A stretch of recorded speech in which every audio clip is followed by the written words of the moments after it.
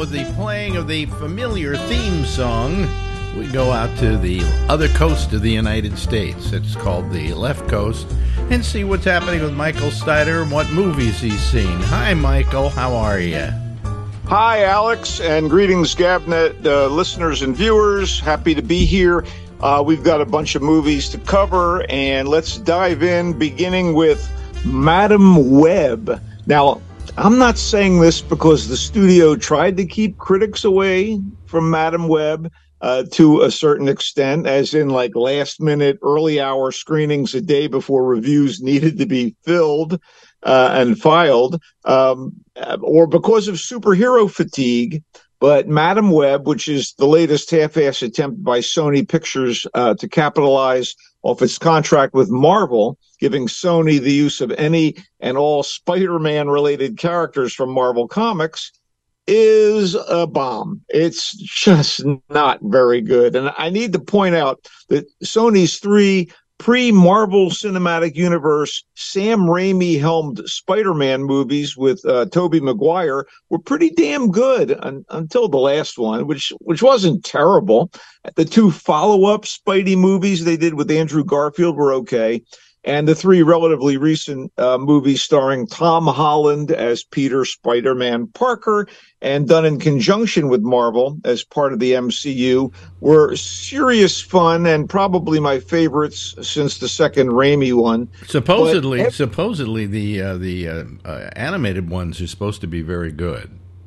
Yeah, I'm going to get to that. Every other Sony-controlled live-action Spider-Man spin-off, okay, Venom 2, or Venom Meets Carnage, whatever it was called, and especially Morbius, every last one of these was at best mediocre and at worst lame. And to be fair, like you bring it up, Sony hit the jackpot with the brilliantly creative and explosive animated Spider-Man Spider-Verse movies, which they let accomplished creators have their way with. They said, okay, they found the right guys, and they said, hey, we're going to stay out of it. But unfortunately, the suits have meddled with these live-action Spider-Man adjacent movies, and they're mostly exercises in hackery, and Madam Web may be the worst of them. It's certainly the silliest and the clumsiest and possibly the most repetitive.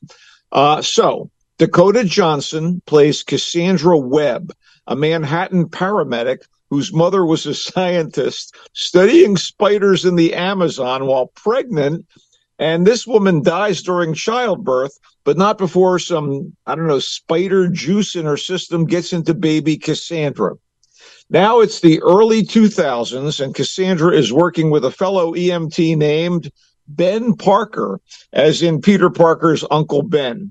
And for the record, Ben is played by Adam Scott of Parks and Recreation, a show that was intentionally funny, as opposed to this movie, which is unintentionally funny in places. So it's rescues as usual until Cassandra starts getting glimpses of the future, including alarming ones that have to do with three women endangered by a spidery dude who is up to no good. That's right, Cassandra Webb, as in Cassandra, the blind seer of Greek mythology, and Webb, as in what spiders spin, is getting prescient, futurish visions involving arachnids. So the three women are played by girl of the moment, Sydney Sweeney, Celeste O'Connor, and Isabella Merced, and they're all spider-themed heroes in the comic books, but not for the bulk of the movie. The nemesis is played by Tahir Rahim. He was so good in the Serpent miniseries, and here he's clearly cashing a paycheck as the Spider-Man comic book villain Ezekiel. And none of these people are given much to do or say that isn't laughably stilted and ridiculous. So Johnson, when given a meaty role and a good script, like A Bigger Splash, does a good job, but here she's trapped with a stinker and sometimes looks like she actually wants to hold her nose. No joke. The veteran TV director S.J. Clarkson and her three screenwriting collaborators have made the sort of nonsensical comic book movie that used to give comic book movies a bad name.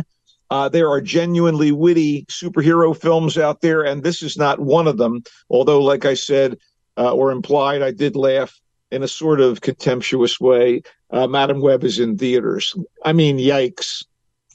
Anyway, as much as I admire the late Bob Marley as the dreadlocked poet laureate of reggae music and a benign peace, love, and weed icon of the Rastafarian religious cult, and as much as his albums with his band, The Wailers, have meant to me over the years, I can't help but admit the new biopic about the man, Bob Marley, One Love, is dull. And that is despite solid performances by Kingsley Ben-Adir as Marley, and Lashana Lynch, you know her from the last James Bond film and Captain Marvel. She plays Marley's wife, Rita, and there are helpings of the man's music, original tracks, and recreations throughout. And in case you don't know, this is the guy behind Get Up, Stand Up, Lively Up Yourself, Don't Worry About a Thing, Stir It Up, Buffalo Soldier, No Woman, No Cry, and more. So the film, directed by Ronaldo Marcus Green and approved by members of the Marley family, those who are still with us, tries to make a case for his musical and cultural significance and his status as a force for goodness and unity on the geopolitical front, especially in his native Jamaica, despite forces that were so aligned against him and tried to bring him down in such serious fashion that we're talking guns and ammunition. So as the Rasta would say, I was not blown away, man. Will this movie bring followers to Rastafarianism and its supposed prophet, the late Ethiopia Emperor Haile Selassie? Highly unlikely. What we have here is a boilerplate movie biography. This happened, then he was shot. Then he recorded his biggest album in London at the height of the punk movement in the 70s, and his wife, Rita, one of the I3's backup singers in the Wailers, confronted him about his extramarital dalliances and so on. But for all the effort to recreate his life and times with some flashbacks to his childhood, the youthful start of his romance with Rita, his early career, and the committed work by Ben-Adir as Bob and Lynch as Rita, it never seems to dig deep enough. So the script is by 4 writers, including director Green, and it feels like it could have been based on a Wikipedia page. Maybe his life would have been better served by a miniseries that could have done right by his odyssey from the Trenchtown shacks of his youth to global superstardom. I mean, I'm sure Wailers fans might enjoy it, but as much as this Wailers fan appreciated Marley's life and music being honored by a feature film, nothing lingered in its aftermath other than the echo of those most famous songs. Bob Marley, One Love, is in theaters right now. Moving on to some films that came out over the past couple weeks that I think are sort of notable, for better or worse. Another film I'm just going like, why? Screenwriter Diablo Cody has had a pretty uneven career since busting out with the script to the clever and well-received 2007 teen pregnancy comedy Juno.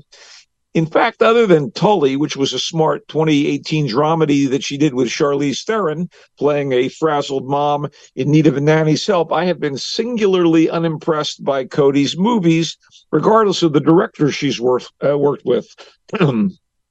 Jennifer's Body, Young Adult, and Paradise, which she herself directed, were smug and just not very good. And now we have another mediocre, smug Cody project with Lisa Frankenstein, a strained attempt to pay homage to teen horror comedies from the 1980s while putting a clumsy female empowerment spin on the proceedings. In other words, Diablo it. So Lisa Swallows, that's right, Lisa Swallows is her name, which I guess is good to know, is played by Catherine Newton. And she's an outcast teenage girl at a suburban high school in the 80s, which allows for a bunch of poppy new wave needle drops and pastel clothes.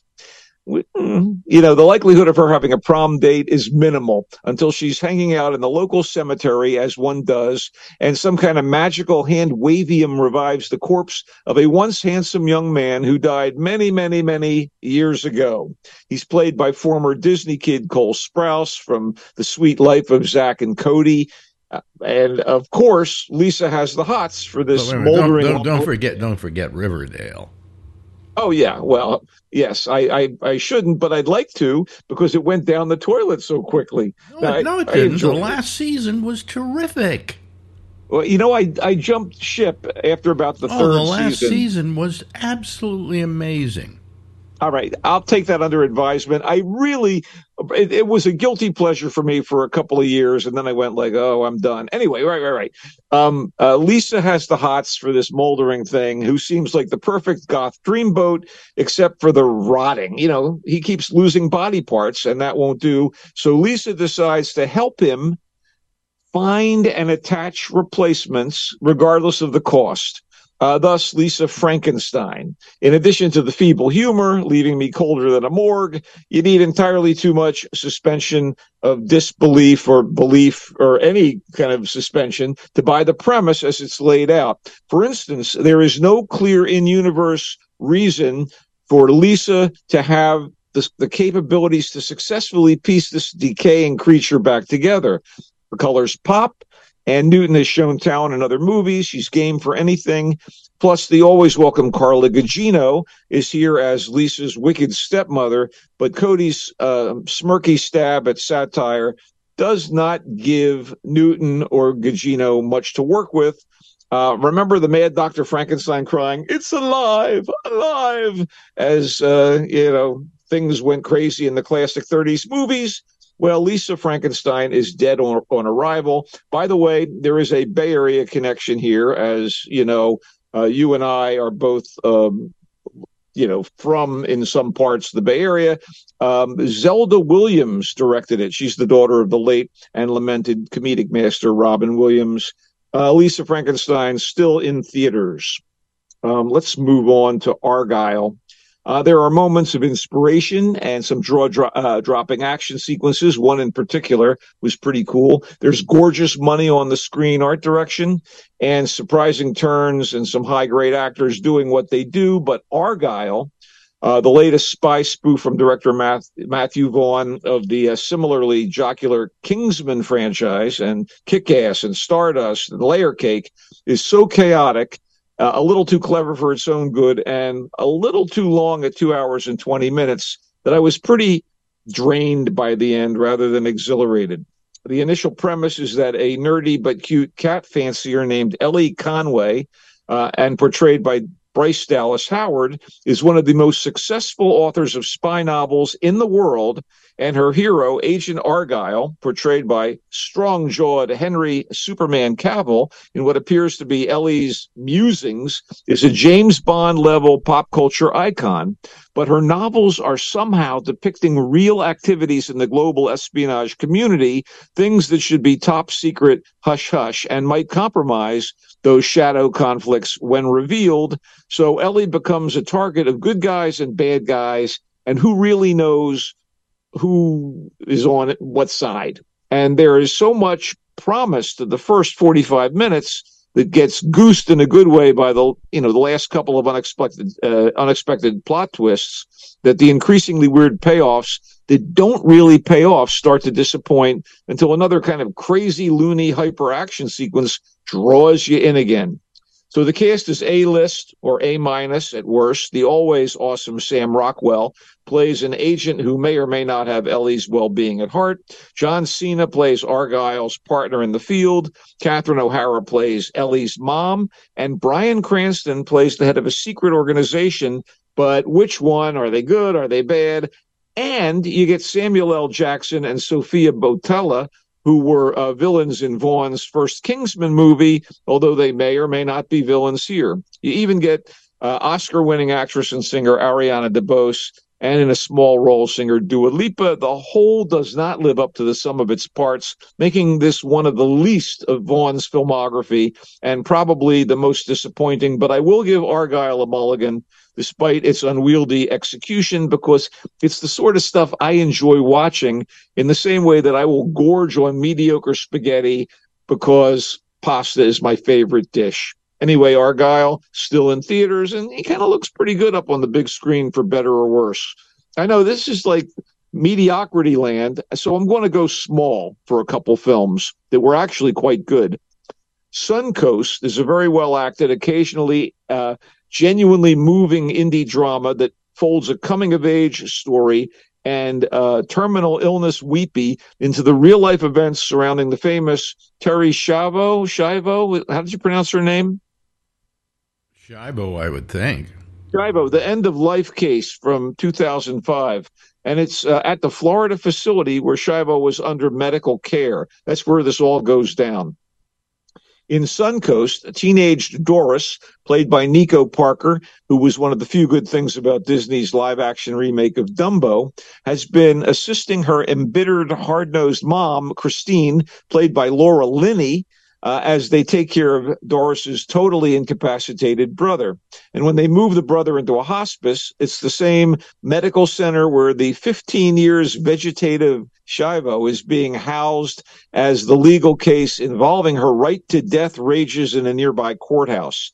So whenever Doris and Christine go to the facility to sit by the brother's bedside, they have to navigate the demonstrators who are outside the building and protesting the plan by Schiavo's husband to turn off his wife's feeding tube and thereby let her die. And there's more. Doris is enrolled in a private local school that her mother can barely afford, and Doris is trying to fit in with her much richer classmates, one of whom is a guy that she fancies and who seems to like her. So Suncoast has a dying brother, a frazzled mom, potential class conflict, and high school romance. Director Laura Chin, who based her script on personal experience, could have called it Teens of Endearment, but thankfully she didn't. Suncoast is genuinely poignant and never saccharine. Parker's so fresh and believable as Doris. She's, in fact, I believe, the daughter of Tandaway Newton. Linney is up to her usual standards of excellence as Christine, and as a bonus, you get a genial Woody Harrelson as a sympathetic pro-life activist who befriends Doris. There's also a cameo by Matt Walsh from Veep as one of Doris's teachers. Suncoast is quite good, and it is streaming on Hulu after a short run in theaters. I thought it was worth seeing, so if you have Hulu, check it out, I think. All right. How about another movie written and directed by a woman? It's the XX chromosome situation here. And this one, How to Have Sex, is really a corker. In fact, it's one of the best movies I've seen this year, with the caveat that it actually was released last year in the UK to sufficient acclaim that it earned a number of BAFTA nominations, including one for first-time filmmaker Molly Manning Walker. Its provocative title aside, How to Have Sex follows a trio of British teenage girls, besties Tara, Sky, and M, on what looks like the European equivalent of spring break, but is a pre-college summer holiday getaway to Greece. The three friends are looking to party hard and to get laid, especially Tara, who is the only virgin of the group. Throughout the trim 98 minutes of How to Have Sex, they come off as painfully real, brought to vivid life by breakout actress Mia McKenna Bruce as Tara, Lara Peake as Sky, and Enya Lewis as M. They frolic in the Mediterranean, flirt with their fellow vacationers by the pool at the hotel, get wild at big outdoor raves, and yes, have sex on the beach and in hotel rooms as they share secrets and search for what the Brits used to call the old rumpy pumpy. They also await results from their final exams. So Molly Manning Walker impressed the hell out of me with a naturalistic script and assured direction, all of which resulted in a cinema verite vibe, that feeling of eavesdropping on actual adolescents at play, specifically girlfriends. Being privy to their pain and joy is a remarkable accomplishment, and there's nothing exploitive about it. I'm extremely eager to see what Walker does next, and the same goes for McKenna Bruce, whose ability to convey Tara's ever-changing moods is a marvel. Her eyes speak volumes. It's in select theaters. New York and L.A. have this one. When it comes to video, I recommend you seek it out. And if you want to support smaller movies, check it out in the theater. Quickly, American Star features the great Ian McShane of John Wick and Deadwood and Game of Thrones as an aging but skilled assassin at the end of his deadly career, and he's the biggest asset of a quietly effective noirish thriller. American Star, contrary to its title, does not involve any American to speak of. It's about the name of a rusting cruise ship halfway sunk in the ocean waters near a beach on Fuerteventura, which is a minor vacation destination that it's in one of the Canary Islands off the Moroccan coast. And this is the setting of the movie, and it's going to be the last kill by McShane's character Wilson, and things go horribly wrong. And it's just the sort of thing I really, really like. And I enjoyed watching McShane, as he goes about the island and tries to deal with a young bartender named Gloria and what seems to be a younger colleague who may be working against him. Directed by Gonzalo Lopez Gallega from a very spare script. The movie is well shot, really helped by the somewhat exotic locale. And there's even supporting work by one of France's most esteemed leading ladies, Fanny Ardant. I thought it was cool. It's in select theaters, but again, I think this should play well on video. What have you been watching, sir? What have I been watching? Let's see here. What do you call it? On streaming, we've been watching Dr. Death. Whoa! Tell me more. Which is on Peacock, and it's the first season is there are 2 seasons up. First season is about this doctor who is just totally incompetent, who keeps operating in the Texas area. Finally, I won't tell you how it turns out. And then the second one is very good. It's about this doctor, this Italian doctor, who you may remember a few years ago said he had come up with an artificial. What do you call it? The thing in your throat, the esophagus, the trachea, and he came up with a artificial trachea, and it turned out it was all phony, and he was killing people putting it in. Every one of them were dying. Jesus. And that one's really good, and so I recommend it highly. Yeah. And did you just a quick question before I've been watching a few things, but did you watch the I guess Oscar nominated, or it's been getting a lot of award buzz, Society of the Snow, about the 1972 Andes plane crash? I haven't. No. I really recommend. It's on Netflix, and it's really good. It's the same story that was told in Alive, the 1993 film with Ethan Hawke. Well, I interviewed those guys. Wow, I'm telling you. Especially now that I know that Society of the Snow is one of the best things we're talking about. The best thing these guys told me was they didn't know it, but 2 miles away was a closed down for the winter or the summer or whatever ski lodge. What? Yeah, that had a whole refrigerator full of food. Wow. Yeah. Well, let's not get. But they kept going. They kept going. They said they kept going in the wrong direction. So they perceived they were in the middle of nowhere. But there was something they could have gone to. But they just didn't go in that direction. Yeah. Well, this is a very powerful recreation of what happened. It's a docudrama of this plane crash in the 70s of this, I guess it's a Uruguayan rugby team and a few other passengers. Society of Snow just kicked ass. I thought it was really good. TV stuff, just quickly, I'm loving Criminal Record and Monsieur Spade. We watched one episode, maybe 2 episodes of Criminal, what is it called again? Criminal Record. Criminal Record, and we thought it was terrible. Terrible. It's gotten better and better with every episode. And Monsieur Spade on AMC and AMC Plus, starring... I can't figure out what's happening on that show, but it's good. Oh, it's better than Criminal Record, but I love Criminal Record. Monsieur Spade stars not Colin Firth, you know who I'm thinking of, the guy from Children of Men. Yeah, anyway, Colin Clive. It's just a terrific film. Yeah. I really, really have gotten a kick out of it, and it's it's Clive Owen. I mean.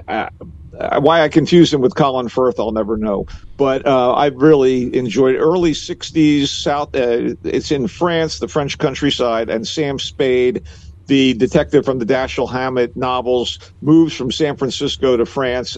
It is, I love it. It's like everything I love about French film noir, but it's mostly in English with French subtitles. I think it's good. I don't think it's that good. Okay, No, it's just yeah. the sort of thing I love. That's the problem, I guess. I can't be totally. It's an interesting idea. That Sam Spade gets tired of being a detective in the United States. He moves to France. And there's a reason why he moves and then why he stays. One more quick note: have you watched Feud, Capote versus the Swans Yes, on very FX good. and Hulu? Very good. I talk about your guilty pleasures. I generally don't like what Ryan Murphy produces, the creator of Glee and American Horror Story. I love watching Feud, Capote versus the Swans, and what a cast! Tom Hollander as Capote should get every Emmy nomination. And wow, Naomi Watts, Jessica Lange, Demi Moore, Diane Lane, Callista Flockhart, Chloe Sevigny, Gus Van Sant directed. It is prestige, but it's also like fun, man. Anyway, that's it. Sorry. That's it. That's all. it. That's all you got. Yeah, there are two other films we saw as screeners that we got from our union. Tell me. We watched American Fiction, which, quite frankly, I think is the best picture I saw this year. Absolutely, one of my favorite films of last year. I gushed about it when we did a segment. Amazingly simple film, and with a tour de force acting by Jeffrey Wright, and again, as opposed to Capote, there's no makeup involved. It's not like you're applauding the makeup like with Maestro. No, and it's funny. It is a funny movie. Yes, American Fiction. I loved it. Yeah, and the other thing we saw, which was just horrible, was Ferrari. Yeah, not a great film. Oh God, not a great film is to give it more credit than it's due. Penelope Cruz is quite good in a thankless role. Yeah, exactly. And the race car sequences are good, but Adam Driver, I'm going to tell you, it's another Italian accent from Adam Driver. Yeah, Adam Driver he's okay if he's used correctly, but he wasn't used correctly here. I didn't believe him in the role. Okay. Well, his Italian accent is not as bad as Tom Hanks's Geppetto, who seemed to be channeling Super Mario when he did that movie. But Anyway, you can check me out on Twitter at Culture Blaster, on Facebook at Michael Snyder's Culture Blast page, and happily here on Gabnet with Alex Bennett. All right, Michael, that's Michael Snyder. All the movies, what to see, what not to see. And he has to suffer through them, not you. So thank him very much for his service. Anyway, thank you, Michael. And there's more Gabnet coming right up, so stay right there.